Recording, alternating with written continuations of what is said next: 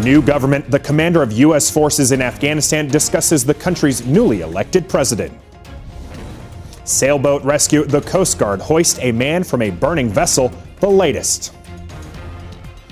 Horseback heroes. A group of military dependents learn life on the ranch.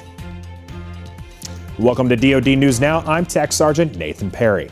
General John Campbell, commander of U.S. and international security assistance forces in Afghanistan, says the country's newly elected president, Ashraf Ghani, is demonstrating the leadership needed to guide Afghan security forces to future success.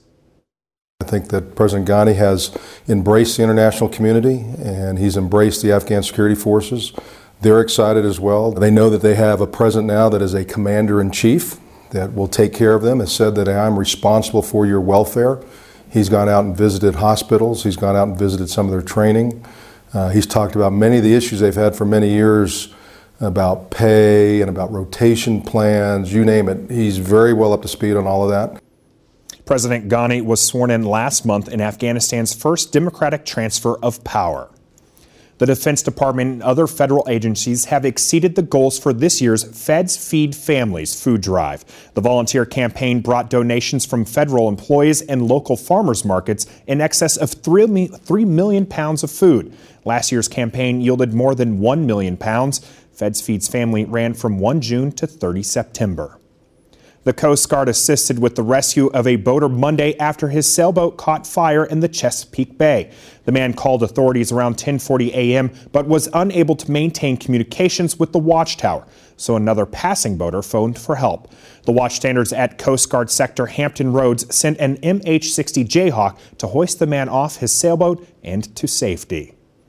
Some military dependents recently learned how to ride and maintain horses during an annual event in Oklahoma City. Specialist Elijah Morlett has more.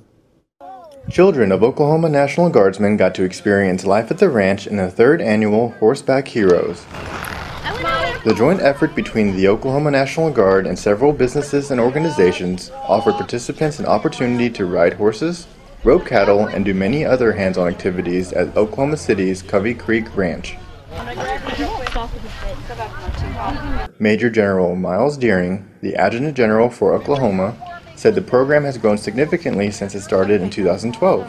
And so it grew from the first year of about probably around 60 kids and maybe 20 or 30 volunteers to what you see here today, which is probably over 150 kids and 150 volunteers.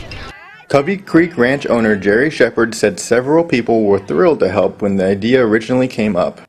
And he said we do stuff for the soldiers, we remember the spouses, we don't remember the kids. I would like to do something for the kids. And he said, you know, I thought all kids like horses. I've got horses, I've got friends that have horses and related. I said we can help do that, and it just, we put it together and it's grown from that point. Both Deering and Shepard hope to not only continue to grow the program in Oklahoma, but also help other states start their own Horseback Heroes events. The most important aspect, however, will always be the children. So many times our children are not shown appreciation for the sacrifices they make. It's our opportunity to say thank you to the children. Reporting for the Oklahoma National Guard, I'm Specialist Elijah Morlett. Be sure to check out the DoD Facebook page for the latest on the DoD campaign to take down ISIL. Watch for us also on Twitter.